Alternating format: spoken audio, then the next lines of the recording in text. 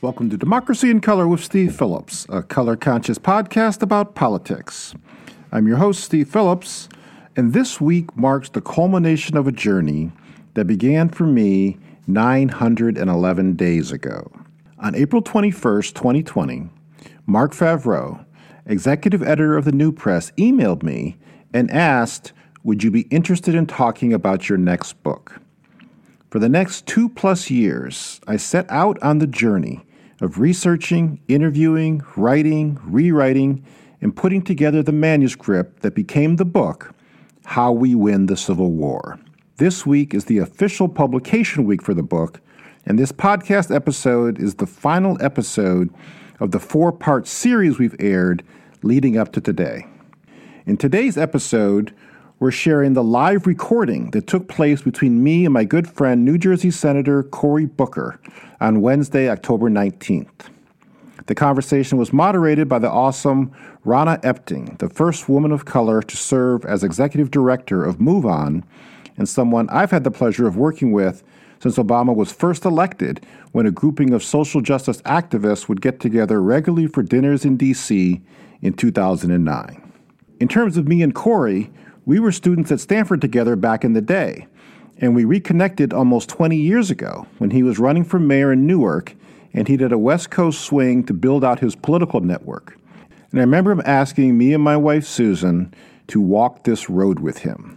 We've been with him on the journey ever since, and what I've been most inspired by is the extent to which Cory has the knowledge and talent to squarely address issues of race and culture and to bring that conversation to the national political dialogue and inspire people of all races to work together to build a multiracial democracy. I was honored that he took time out from a very busy schedule to participate in the town hall meeting, and I'm incredibly grateful to the groups that co-sponsor the town hall: Move On, the Working Families Party, Community Change, Netroots Nation, Justice Democrats, and Voto Latino. I hope you enjoy the conversation, and I'd be grateful if you could help get the word out about the book, How We Win the Civil War. If you haven't yet purchased a copy, now is the time. And if you have, thank you. And please consider gifting another copy to a friend. Thanks so much. Enjoy the episode. I'm super excited for this discussion we're about to have here tonight. I'm Ronna Epting. I'm the executive director of Move On, and I'll be moderating the discussion today. For those of you who don't know, but many of you probably do because you're Move On members yourself, but Move On is an online community of millions of people throughout this country who are moved to take action for progress. For over a generation, Move On members have been a bulwark against the radical right, challenging our voices to end wars, to protect and create a multiracial democracy that works for all of us, and to passionately advance justice for all. And in a few moments, we're going to have an enthralling conversation with Steve and Senator Booker regarding how we can build multiracial unity despite unrelenting efforts to fan the flames of white racial resentment by the right.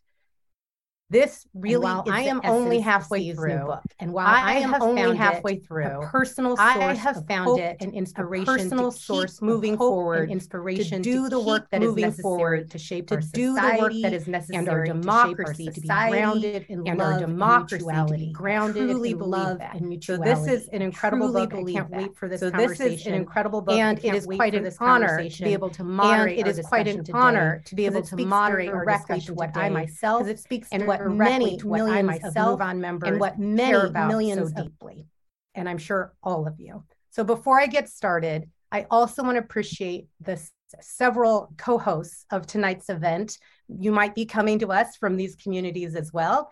So we have Netroots Nation, Community Change, Working Families Party, Justice Democrats, and Voto Latino, and many more. So thank you for your support and for making tonight happen. Both of our guests tonight are children of the civil rights movement who have devoted their lives to the fight for multiracial democracy in a multitude of ways. I find them incredibly inspiring. We're going to hear from Senator Booker. And if you're on this live stream, then you probably already know that Senator Booker has been New Jersey's junior senator since 2013. He's also the 9th African-American person to ever serve in the United States Senate. and the first African-American senator to represent New Jersey, let alone an incredible champion for democracy and justice and a fair economy throughout. And Steve Phillips. Steve is a national political leader, columnist, host of the color-conscious political podcast, Democracy in Color with Steve Phillips, and the author of the New York Times bestseller, Brown is the New White: How the Demographic Revolution Has Created a New American Majority. Now he's following up his first bestseller with his latest book, How We Win the Civil War: Securing a Multiracial Democracy and Ending White Supremacy for Good. And it was just released yesterday. Super exciting. So without further ado, I'd like to welcome Steve and Senator Booker. Hello, good evening, good afternoon. I think we have afternoon and evening on this call. How are you both today? I'm doing well. And I thank you, Rana, for hosting, and thank you, Senator. I know you've got a very, very busy schedule, and really appreciate being in partnership with you guys. And I want to thank all the co-sponsors as well. This has been, I put a thing on Facebook yesterday that it's been 909 days since the publisher asked me about writing this book, and just came out yesterday. And so it's been quite a journey, and I'm really grateful and honored to be in partnership with so many important leaders and organizations in the progressive movement. And hey, first of all, go ahead. I was just going to say, first of all, we're close enough friends to me to tell everybody before we got on this, I was being, Steve was teasing me for showing up in sweats in my own home. But this is how I feel with him, so comfortable. I want to say to you, Rana, before we even go, I often say that change doesn't come from Washington. It comes to Washington by people who demand it, who work for it, who struggle for it, who are foot soldiers for that justice. And Move On is the embodiment of that truth. And you all have made a difference. I remember, especially when we were battling to save the Affordable Care Act, how I really think that Move On was one of those but-for organizations. We would not have turned the tide there and saved the Affordable Care Act. So I'm just grateful for you, for your leadership. You're one of those leaders that knows you can't lead the people without loving the people. And I just appreciate that spirit. And then I just want to say, this is exciting for me. I'm a little under the weather, but Steve Phillips has been a friend of mine for 30 plus years. And if I knew back in college that he would be so impactful in my own trajectory of life, I would have been a lot nicer to him back in college. Back when we both had hair, right? We had luscious afros, my friend. It was beautiful, but hair today, gone tomorrow. And I just want to thank you. If I can just say right now, Steve came in when I was running in a very competitive primary for the United States Senate and articulated a strategy, on the ground strategy in New Jersey that didn't just help us to win the primary. We got a voter turnout that was higher than the last competitive primary in New Jersey, which was the Obama-Hillary primary. But this wasn't I don't know if you remember this, Steve, it was in an August primary in a special election.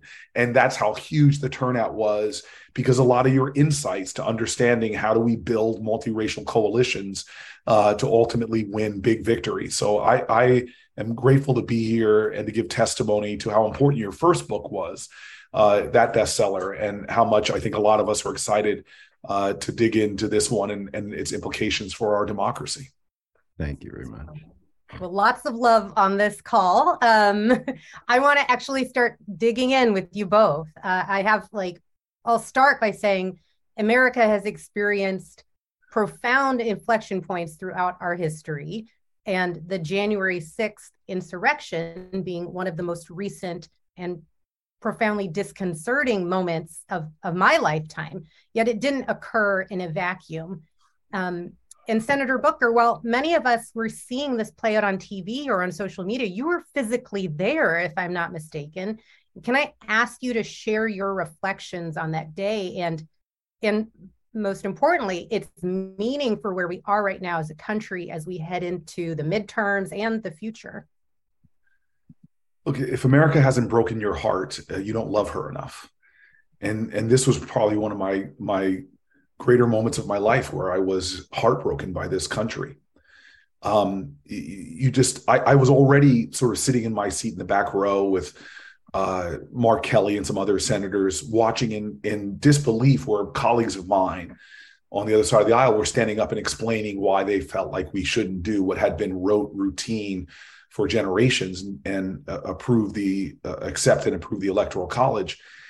And then pandemonium kind of broke loose when the armed individuals came on and removed the vice president and then started shutting down this room, slamming doors as after they shuttled in staff members, many of whom were crying and scared. It was at that point that I thought to check my cell phone on the Senate floor, and my cell phone was blowing up with messages, "Are you okay? Are you all right? Are you safe?" Because we still didn't have the images. And when we eventually escaped the Senate floor, I still remember Kelly and I were two of the last people to leave the Senate floor. And the first thing I saw was a downed police officer. And I ran over to him and I said, "Are you okay?" And he looks at me and with fear said, I've been hit. I've been hit. And it still didn't clue into me until I saw more injured police officers on our escape route. We got to a safe location far away from the Capitol. I convinced them to let me go up to my office, barricaded myself in. And this was the moment of my life, which I'll never forget, was when I turned on the TV and the first time I truly saw the images. And the first image I saw, just feet from where I had been sitting on the other side of the closed chamber, was the Confederate flag being waved. And something inside of me was wounded in a way that scars will remain for the rest of my life. The first thought I had was my dad, who grew up in Jim Crow South and loved this country, even though he has so many stories of where the institutional rules of this nation were so hateful to him, and loved it so much and its ideals and believed in the promise of our democracy. He never lived to see that day, but I know what it would have done to him to see the Confederate flag being waved triumphantly from our nation's most sacred civic space.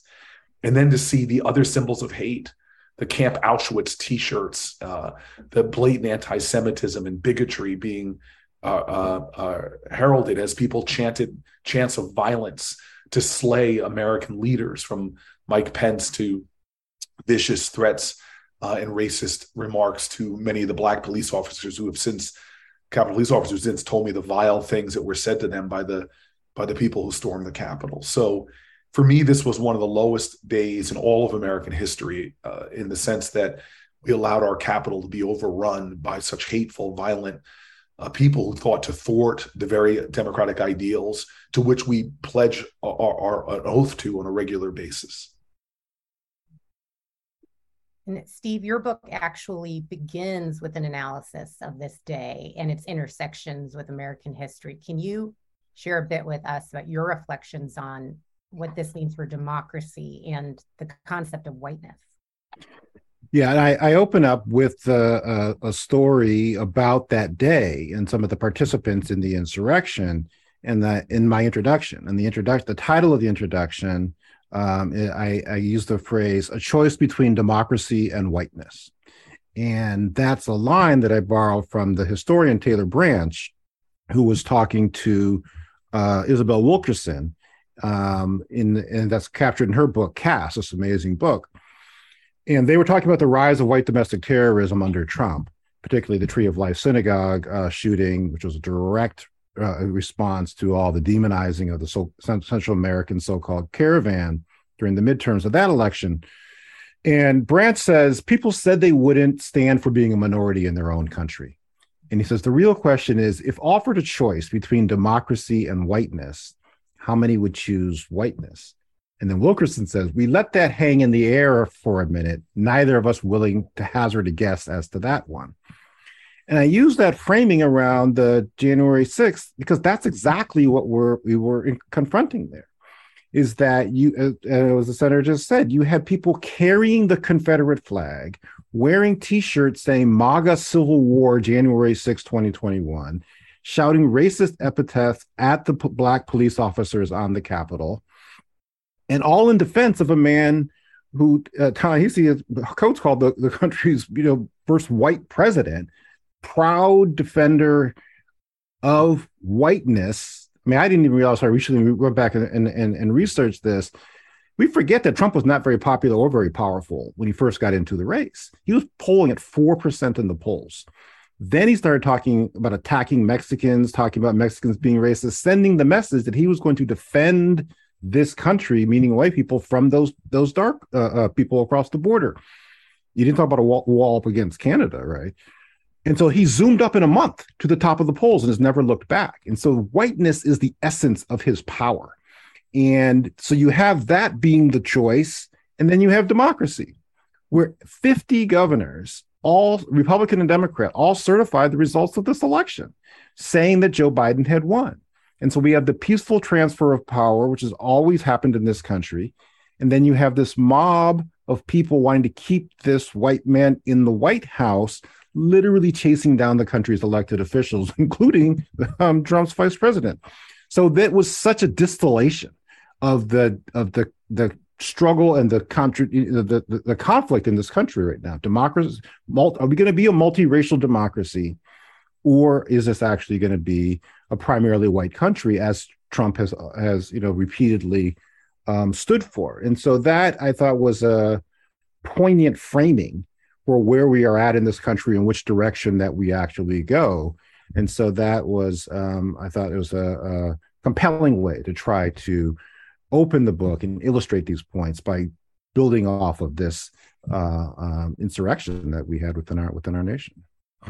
Yeah. And, people might ask, Rana, how is this book inspiring to you? This sounds very depressing, but what you also, what we also must realize is the other side of the coin here. It's that this may be happening, but there's also incredible goodness and sense of mutuality in this country.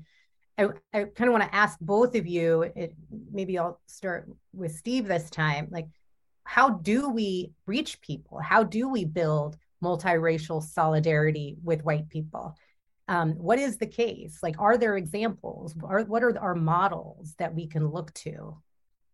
So I want to go to that, and that actually is the whole second half of the book, are case studies of where we have actually won in places that were former parts of the Confederacy. But actually, just to tie the end on this piece around the insurrection. So Cory and I were just talking before this, and if you could share that piece about what Reverend Warnock was saying between the 5th and the 6th, because I thought that was a very compelling distillation. Yeah, I appreciate that. I want to answer the question, but I want to go to that point because I do think it's one of my favorite moments as a United States Senator.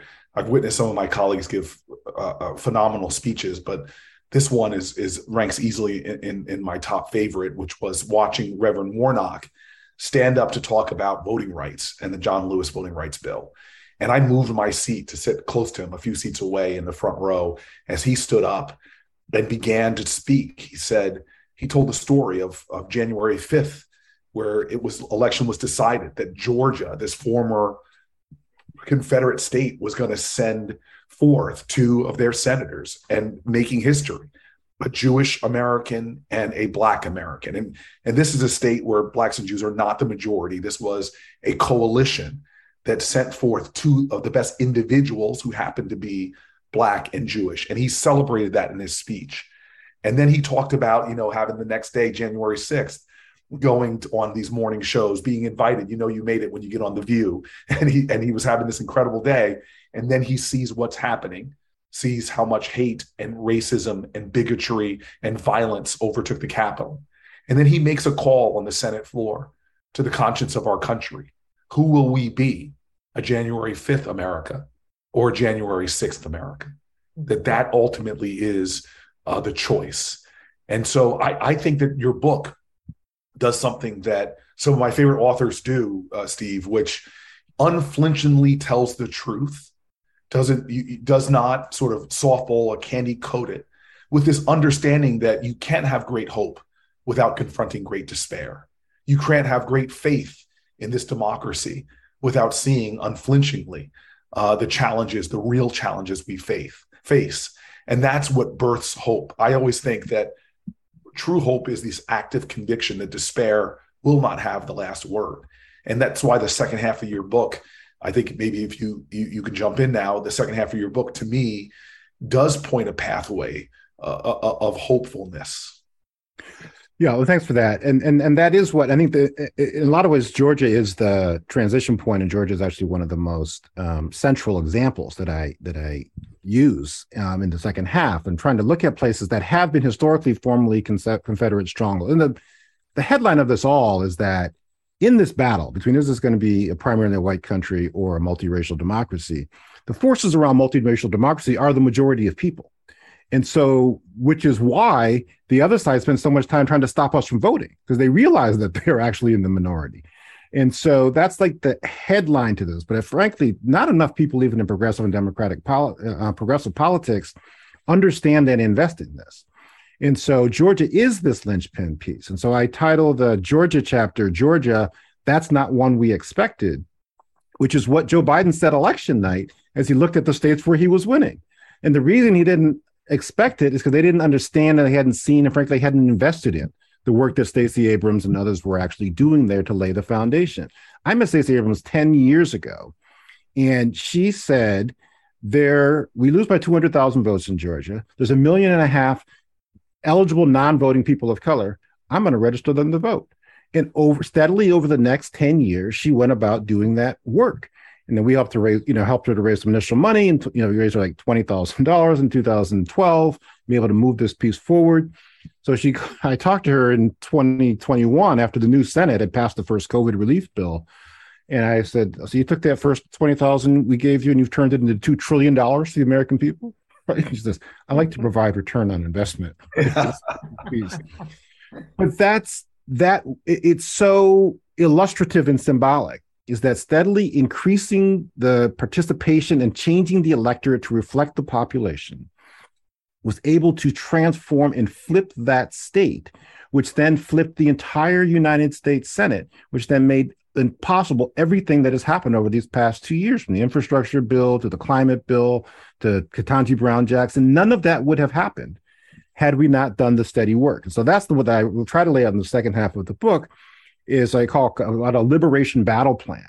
Each of these case studies, each of these states, Georgia, Arizona, Harris County, Texas, Virginia, San Diego, California, has had similar elements of what I call this liberation battle plan. A level 5 leader, someone who's self-effacing, but focused fiercely on the cause and on the organization. Strong civic engagement organization, detailed data-driven plan, and playing the long game. Each of those places has been at it for 10 years straight with the same leadership core. And they've won. That's why somebody had asked me, so what was I most excited about this book? I feel like, frankly, those people of color, we've heard in politics, even from many from our friends, like, yes, this people of color stuff is important, but we have to win. So we have to put that on the back burner, and we have to actually do this other piece over here. And I was like, no, we are winning. We won Arizona. We won in Georgia. We've won 9 out of 10 elections in Virginia. These are the cornerstone places of what was the Confederacy. So we should be learning from and gathering those lessons and extrapolating them more fundamentally. So that I do ultimately feel that not just that it's a hopeful book, but I feel hopeful because I've seen this progress and I've seen what can actually happen. And I make the first half very intense because I want us to understand the urgency and the ferocity of what we're facing. But once we face it, I'm actually quite optimistic and hopeful around what's possible.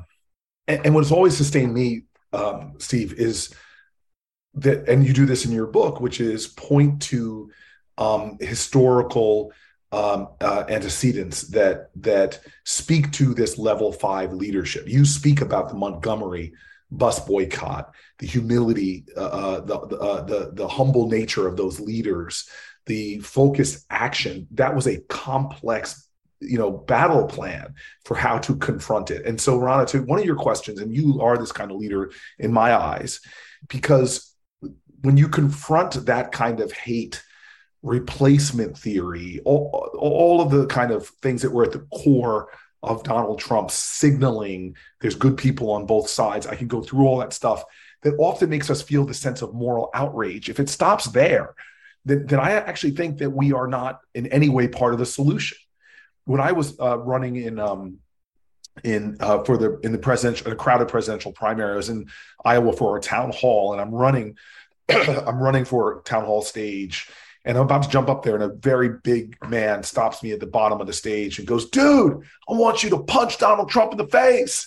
And I look at him and I go, "Dude, that's a felony. and, and I'm like, that's not how we win. That's how we lose America. And I got up there and I went exactly where Steve goes in his books. I go, let me tell you, we, and I didn't mean by we, us, but that generation didn't beat Bull Connor because they doubled down on his tactics. They didn't bring bigger dogs and bigger fire hoses to try to compete him. No, what they were these unbelievable alchemists who somehow took that hate and transformed it into a love like we had never seen before. They changed the frequency of hate to the higher frequency of love, and suddenly unleashed the apathy and indifference of millions of Americans. In fact, if you know, Taylor Branch in his book he calls it the children's miracle, because in 12 days from their marching, from their changing of the frequency, thousands poured down to Birmingham to join the efforts. And in 12 days, a place where they said, Bull Connor was like, it will never fall, it fell in 12 days. I don't know if they changed Bull Connor from a raving racist into a love peace guy. That's not the challenge. The opposite of hate, of love, is not hate. It's indifference. It's not engaging people. It's not organizing and mobilizing and helping people to understand that when you confront that darkness, don't let it turn your soul dark. Definitely don't let it make you surrender to cynicism. It has got to be an activating agent to get involved in the harder pathway, the more dangerous pathway of being an agent of love, of radical love. And if you read, and I know, and Mrs. Wilkerson does a beautiful job. I'm glad you mentioned her as an author. Caste is such an important book. But you have these imperfect geniuses at our founding who themselves are wrestling with their own inner hypocrisy. And so you see these points with which they reflect the bigotries of the time. Women aren't referred to at all. Native Americans in the Declaration of Independence are savages. But yet they that wrestling, they show their genius and hope for this ultimate democracy not based on race. And this ultimate ideal that I call love, some people might call it interdependency, but at the very end of the Declaration of Independence, they make this declaration: we must mutually pledge, if we're going to make it as a country, our lives, our fortunes, and our sacred honor. And so that is what I think both of the leaders I have the privilege of being on this call with, that you both talk about a lot, which is it's getting out of this, Buber calls it the I-thou relationship, or the us-them relationship, and somehow rekindling this understanding that it's not us-them, that we're all in this together, and that we need each other. To be an exclusionary democracy is to end democracy. The only choice we have to save this democracy is to be an inclusionary democracy, where we recognize that we desperately need each other to be successful, to be who we say we are. And Ronna, can I pick up on this point about the Montgomery bus book? I want to go into that because you were both in terms of like the hopefulness, and then also in terms of the lessons, I think, for today, right? So one of the things that Wilkerson talks about is Cass. He says that we are all on a stage that was set long before we arrived. And the roles have been predetermined. Who plays what role, right? We've had 46 presidents, all of them men, 45 white men. So the role of president is reserved for a white man. The role of data geek tends to be reserved for a young white guy, is who they would think of as a data geek, or a role of entrepreneur, or somebody who looks like, Mark Zuckerberg. But each of the leaders that I feature in this book, that's what was striking to me. I mean, Tram Nguyen and Michelle Tremillo and Andrea Guerrero and the leaders of Lucha in Arizona built organizations from scratch to become multi-million-dollar electoral powerhouses. Now, what is that if not being an entrepreneur? So you take that piece, and then this whole data geek piece. And it was fascinating to look at the Montgomery bus boycott. Because we think the story is right. Oh, Rosa Parks was tired. She sat down. They arrested her. And like a couple of days later, we had ended segregation within the South. First of all, the bus boycott went on for a year. But I mean, we get the advantage of having the time and the luxury to write a book, because they really start to think about. I mean, think about if you had to organize a carpool for like 20 people. It's like you'd have to think about it. It's like you can't fit in one car. How many cars are you going to get? What time are you going to actually meet? And what if you had to do it for like 200 people? The Montgomery bus boycott was 50,000 people that they organized an alternative transportation system. And then they were data geeks around it. And they were like, we need this many reams of paper. We're going to cut these reams into thirds. And then we're going to take these thirds and distribute them all over the city.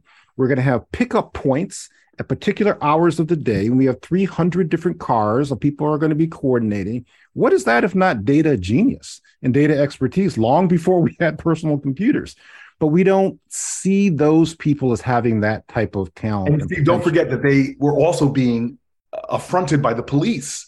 It wasn't just organizing all that. Now you had cops stopping you, pulling you over, harassing you, trumping up charges against you. That's how the genius really, to me, exhibits itself. Not only the complicated leadership and organization and data crunching, but to do it while people are coming at you using the very government that you're trying to save, the forces of that government against you.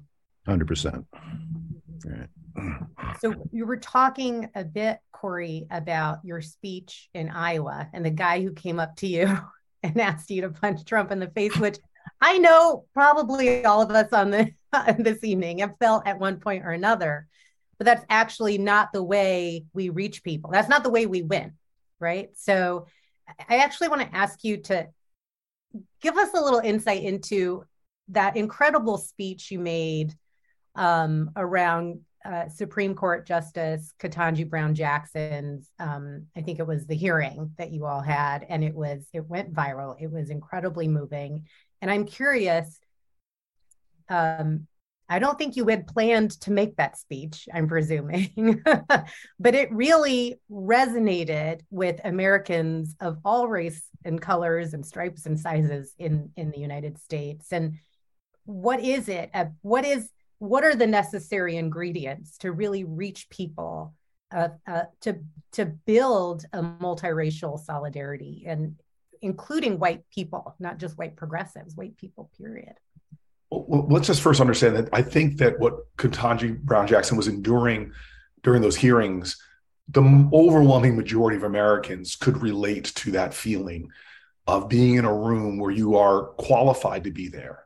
Many Americans can relate to a room being where you're the most qualified person, but yet you're enduring depths of disrespect, or from microaggressions all the way to outrageous assaults.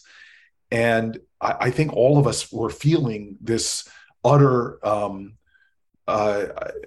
me, I felt despondency that this incredible human was being disrespected. And I'm still very junior on that committee. So I had to watch the whole thing play out over many, many hours.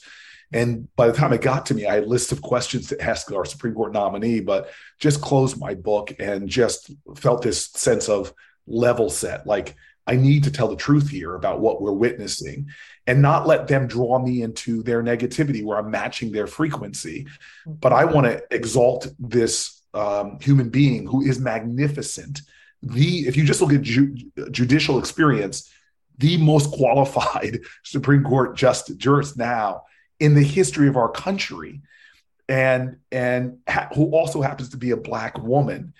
And I just wanted to celebrate that truth and let people know that let's not get lost in all of this that's going on.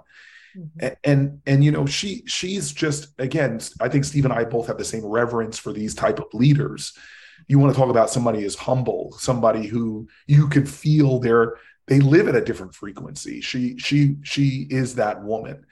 Look, you said those statistics about the first Black senator, the ninth in American history. I'm only the fourth popularly elected. If you take away the Reconstruction folks, I'm just number 4. For me, there was Barack Obama.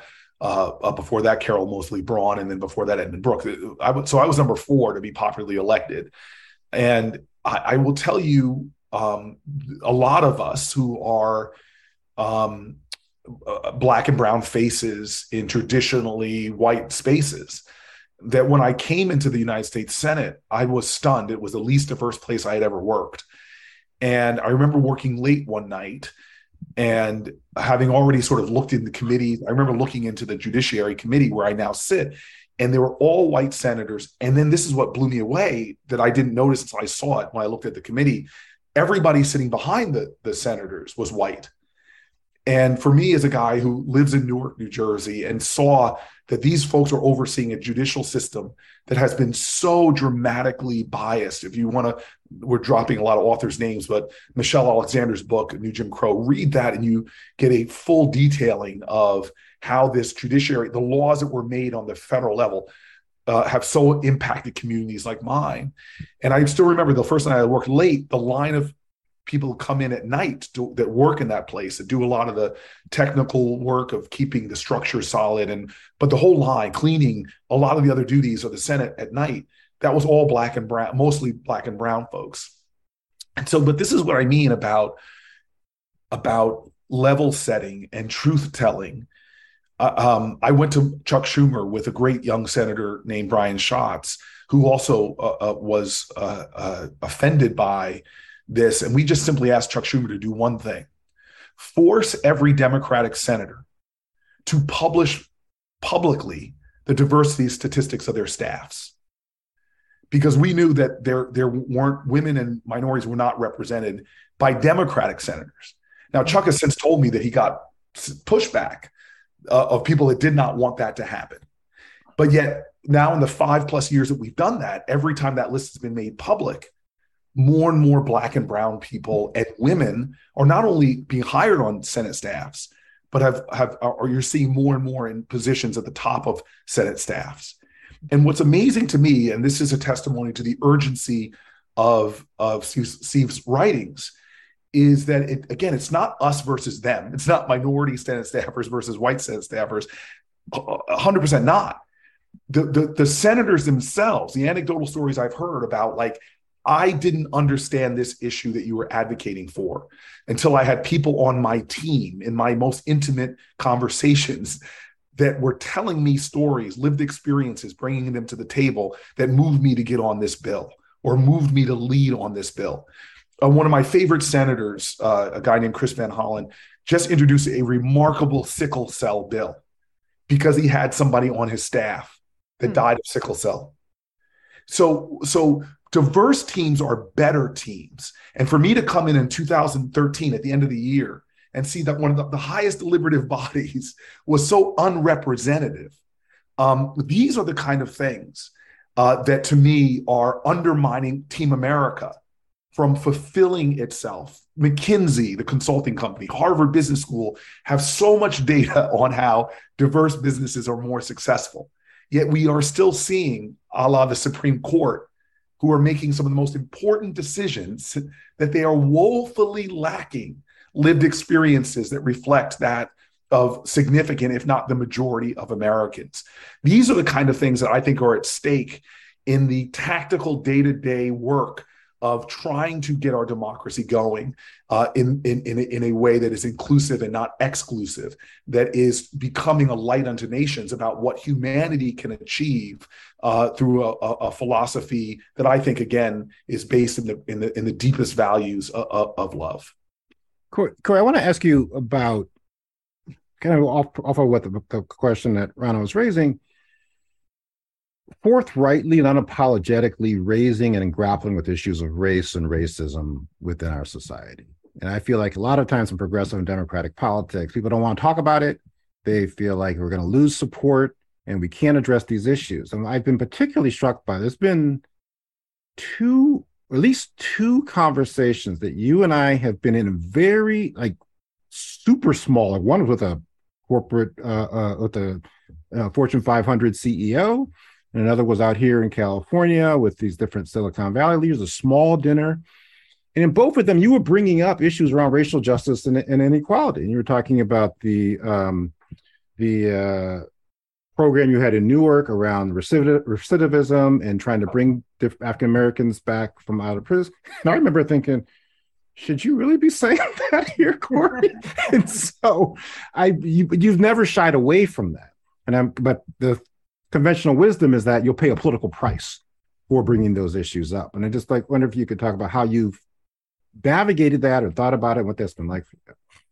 Yeah, well, God bless New Jersey. We're a state of 12% Black folk, and they have embraced me and given me strong approval ratings, reelected me to this office.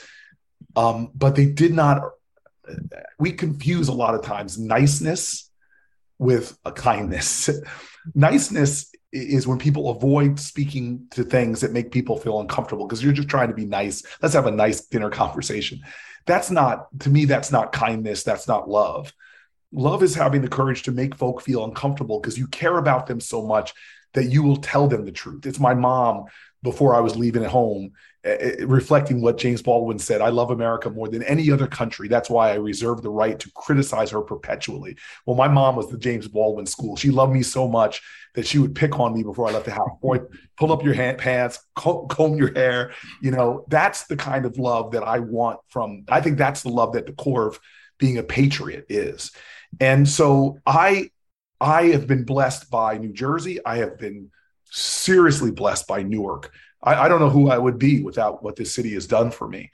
And I've lived now for the last 25 years in a low income Black and brown community where you see the rawness. Not that this doesn't go on in suburban communities where I live, but challenges and problems are often behind closed doors.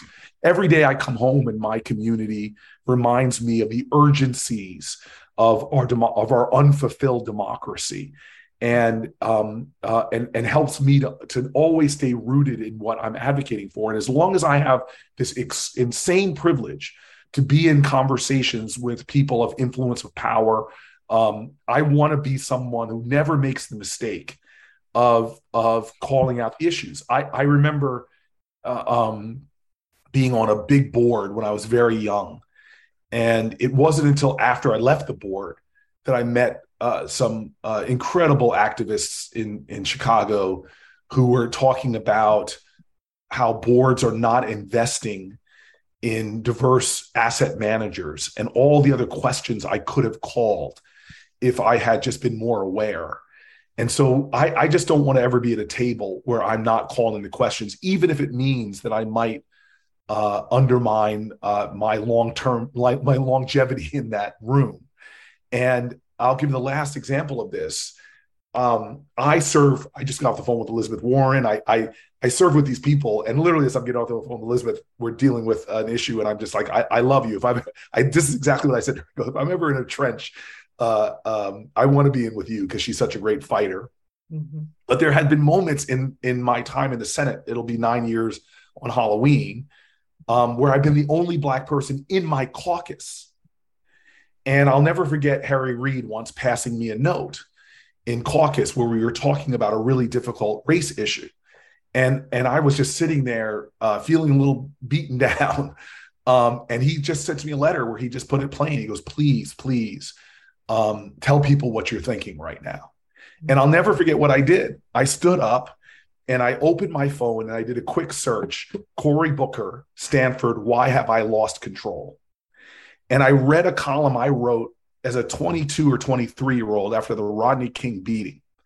This raw hurt. Stanford, I was in my co-term year. And what was powerful about it to my colleagues, again, only Black person in that room, was you could have read the same column and imagined it was written today. Mm. And then I looked at them very emotionally and I said, I have betrayed that 20-something because I believed back then when you and I were in college that when we were where we are now, Steve, that we would have solved these problems, that we would not have a nation where parents have to tell their children survival skills if they're pulled over, where what the elders in my family had to do to me when I was 6'3" as a 13-year-old, not to run in malls, how to behave when you're walking in your community if law enforcement comes along. And so I appreciate what New Jersey has done. And I will never make the mistake I think I made that way back when I was very young on a board, because every little bit of change that I can make added collectively with all of us who are unflinchingly not nice, but loving, we are making incremental changes. We are changing the status quo. And what you are saying, Steve, to me, again, in what you wrote in your first book, is this sense that never think you're alone. You may be alone in that room, but you're a part of something. And as I tried to tell to Ketanji Brown Jackson, you are not alone in this room on the national stage, surrounded by mostly white senators who some of whom, I should say, not all the Republicans, but some of whom were coming at you in ways that were so vicious, so assaulting your dignity, that is invincible to anything that they could say. We are not alone, and it's not us v. them, but we have to somehow awaken the best instincts of this nation if we're going to make it into the next century. Yeah, well, Cory, you're too humble about your own role, and I remember when your neighbor's house was on fire, and you ran in, and I ran into the house and saved the person in a burning house. And I remember telling my wife, Susan, I was like, Cory ran into the burning house of his next door neighbor and carried the person out to safety. And Susan says, Cory's a better person than I am. That was pretty incredible. I remember hearing about that. I really appreciate that. And I appreciate these, what I would articulate as like individual moments where people, either of you on this call or others that you've mentioned, have shown what it looks like to make the argument for multiracial solidarity. I kind of want to get us back to the systemic part of this, though, as well. At the top of our discussion, you mentioned the Affordable Care Act. And Steve, you really talk about this in the context of our history of white supremacy here in the United States. And I think that's a really important story that you tell. I'd love for you to say more because, you know, I'm slightly younger than you, but I did not, when we went through the ACA fight to pass it in 2009 and 2010, and then let alone to save it in 2017, I think that was, I had not contextualized it in our long history of white supremacy. I just thought, why would the Republicans not want the Affordable Care Act? It's literally a Republican bill at the end of the day, but now they're fighting it. So can you say more about how that's actually tied to the legacy of white supremacy in the United States, and what that means for like American, like the moment we're in for American democracy right now? Well, I think fundamentally that's why I wanted to frame up this moment to understand that in fact, the Confederates and their ideological heirs have never stopped fighting to make this a primarily white country, and that their primary objective is that over democracy. And then things start to make more sense, because if you think we're all in a democracy, if we're all playing by the same set of rules, we subscribe to the same social contract, that we agree with this Constitution, there are things you would not do. You wouldn't steal Supreme Court seats. You would not have unanimous Republican opposition to providing health care to people. And so, but when you realize that, no, we're actually in this battle, then it's like, well, then actually I can see and understand why they're doing this. And in terms of the depths of it, right? I mean, I use this, quote the example from the book Dying of Whiteness, where they talk about this man who he was in his 40s, but he really needed significant health care. I believe it was kidney failure. And they were saying, well, would you avail yourself of the health care that's available that President Obama's making available? He says, no, I won't take that. I don't want to have any more giveaways to people of color. Oh, he said, he may have had a euphemism, but this was the gist of what he was saying. And he says, I would rather die. And then I say, die he did. And so it was so fundamental to him, this notion that he was in this battle around what this country what should be in terms of his vision of what still should be primarily reserved for, straight white men, that he was willing to die. And so the terms to understand the depths of what we are actually up against. But I also think that is a further example of what's possible, right? Is that even like Rosa Parks, we were talking about before, Rosa Parks did not, and the whole Montgomery bus boycott was not that so that Black people could ride the bus. It's so that everybody could ride the bus.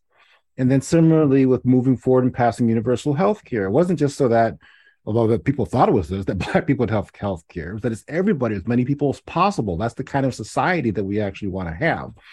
So I do think that that is, and that whole struggle was a manifestation. And also was a wake-up call to President Obama. He did not realize the ferocity of the attacks that he was going to face, because on its face, it was a largely Republican proposition until you understand that they were not going to have everything that was implicated by the election of a Black man as president. And there's a whole piece I have in there too about the rise of the white domestic terrorism being tied to Obama's rise in a direct backlash to this is not the kind of country people want to actually live in. So I just think that's a little bit of the manifestations of how all this has played itself out.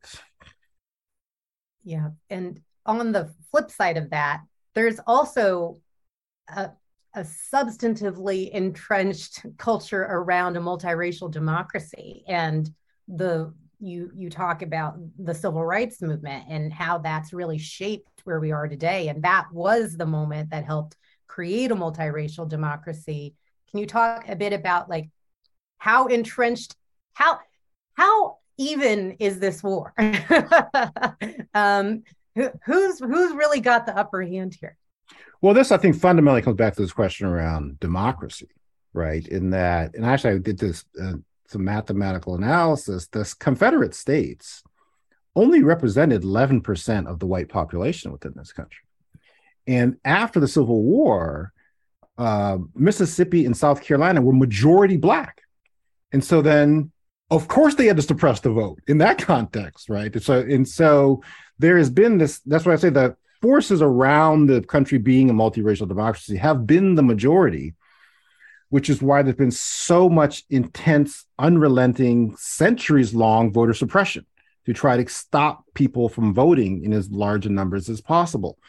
And so, but that's the fundamental point back to, we were talking about Georgia and these other states, right? I mean, Stacey once said to me, thank you for believing in Georgia long before it was logical. I think it was always logical. The numbers were always there if we would do the work to translate the population majority into an electoral majority. Texas is 38% white. The majority of people, the majority of eligible voters in Texas are African-American and Latino. And so this notion that this is a very conservative state that we're never going to be able to turn around. I remember when I first showed some of those numbers to Cory, he's all like, we flipped Texas. We flipped the whole game. So Biden lost by 600,000 votes. There were 4 million people of color who did not vote in that election. So the path is actually quite clear and quite logical. But that's part of the point, too. I think the work of all these activists is we also have to challenge the Democratic Party institutions who have the money. Like, actually billions of dollars get spent in every election cycle. We have to challenge the major donors. We have to challenge the different, foundations to invest in this work. And I've been on this journey and seen how much these people who are doing great work have to struggle and scrimp and try to get by to get little bits and pieces of resources while we're showering tens of millions of dollars on TV ads that have very little impact. And that's something I think that actually all of the activists on this call can play a role, is also even just demanding the rationale.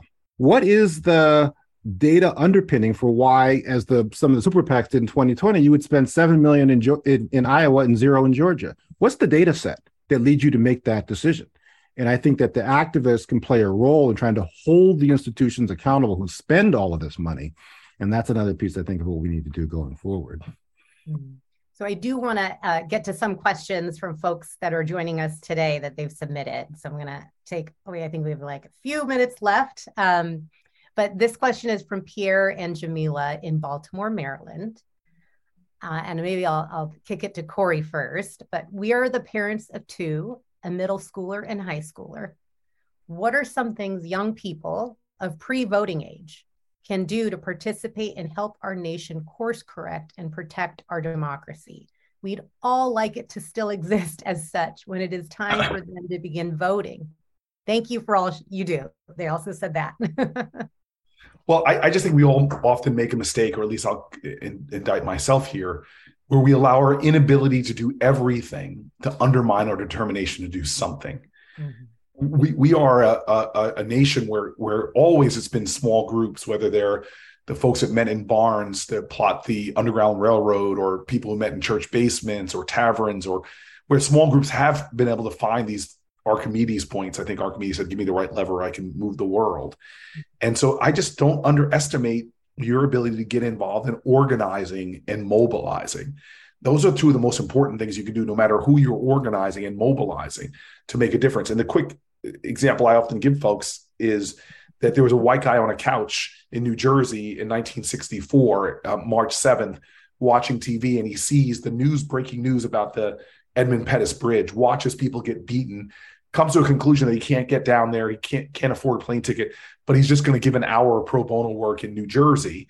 Ends up working with the Fair Housing Council, designing their sting operation, where when blacks are turned away from homes in these suburbs with great public schools, they would send a white couple to sort of test to see if the house was really sold, or that black couple was lied to. And 5 years later, a black couple comes up, is turned away from the house of their dreams. The white couple comes, finds out the house is still for sale, puts a bid on the house. On the day of the closing, the white couple doesn't show up. The lawyer and the black man from the family do. The real estate agent assaults the lawyer, white lawyer, punches him in the face, sings a Doberman Pinscher on the black guy. Long story short, after a lot of legal rigmarole, this family moves into their home. And then 43 years later, their youngest child becomes a United States senator. That's me. Mm-hmm. And I always tell that story because this guy was, I'm only going to give an hour a week. and he ends up being involved in organizing this effort to stop housing segregation. And all the dominoes then fell that I'm a United States senator. So I just tell folks, never underestimate your power. The most common way people give up their power is not realizing they have it in the first place. And so start by just doing something to organize and mobilize and be an activist. That's wonderful. So Steve, I have just want to take a moment. That was a very profound story before we move on. Thank you for sharing that. Well, if I could just quickly... I think a lot of folks underestimate. If I quickly add on to that, I don't know if I've told you this, Cory, we have a similar story, is that my parents would not, we wanted to move, they moved into our house in Cleveland Heights, Ohio, and they would not sell, in 1964, would not sell it to them because they were black. And my parents had to go to a white civil rights lawyer, Byron Krantz, to buy the house and to be able to deed it over to my parents. And then that house was able to actually accumulate some resources. Then we can get, my mom took out a second, loan on the home, be able to send me to pay for my education, and it would help me on my journey. So this piece about an individual weighing in the context of a moment, you don't ever know how ultimately it's going to play itself out. Yeah, amen. Mm-hmm. So we'll take one last question from our participants. Emily from Silver Spring, Maryland. Did I get two Marylanders in here? Sorry for the Maryland bias, maybe because I'm from Maryland too.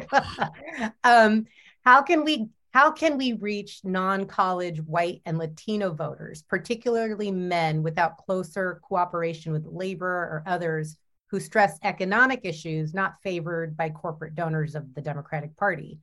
Her argument, what she's saying is anti-racism argument is less effective without a vigorous economic argument. So Steve, can you speak to is it the economy or is it multiracial democracy? And do we have to choose? And how do we square all of this? No, we don't have to choose, but I also want to make sure that the numbers are correct. And so, first of all, there's this misnomer that we're losing support among Latinos. From what, in point of fact, what is happening is the non-voting Latinos are now voting more for the Republicans, right? So Michelle Tremillo in Texas had pointed this out to me in real time in 2020, saying that they're getting out there infrequent voters more than we are. That's what's happening. It's not that we're losing Latino support.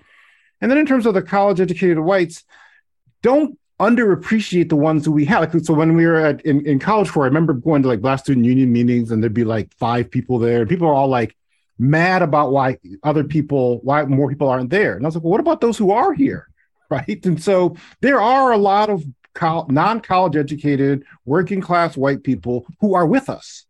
And so we should not underappreciate them. And frankly, the best way to get greater white support is to take unapologetic stand around multiracial democracy, to challenge and call out the dog whistles that we hear from the other side, and to summon white people to their highest and best selves. That's what Obama did. That's why we had the most turnout in that regard. So I wouldn't play into this notion, but we have to chase these different notions. And up to your point, so yes, it is both racial and economic justice do need to go hand in hand in that regard.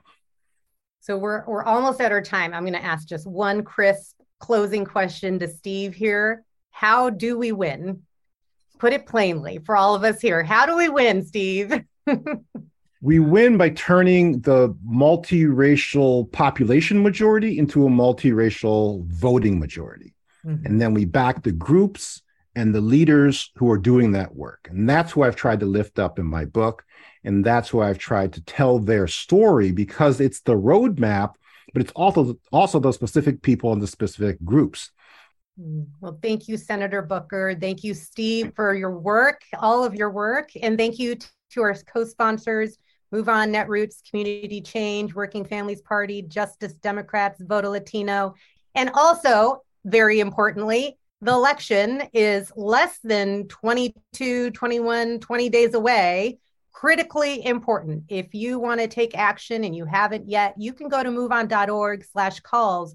We're doing nightly phone banks, calling likely voters, getting them to vote and getting them to turn out their friends and families to vote. And we're having a lot of fun doing it. So you should join us from anywhere in the country, moveon.org/calls. Thank you so much, everyone. Thank you, Steve. Thank you, Senator. And hope everyone has a good evening. Thank you, everybody. Thank you. Thank you. Thank you for listening to Democracy in Color with Steve Phillips. It was a pleasure talking with Cory and Rana, and I hope you've enjoyed this special How We Win series.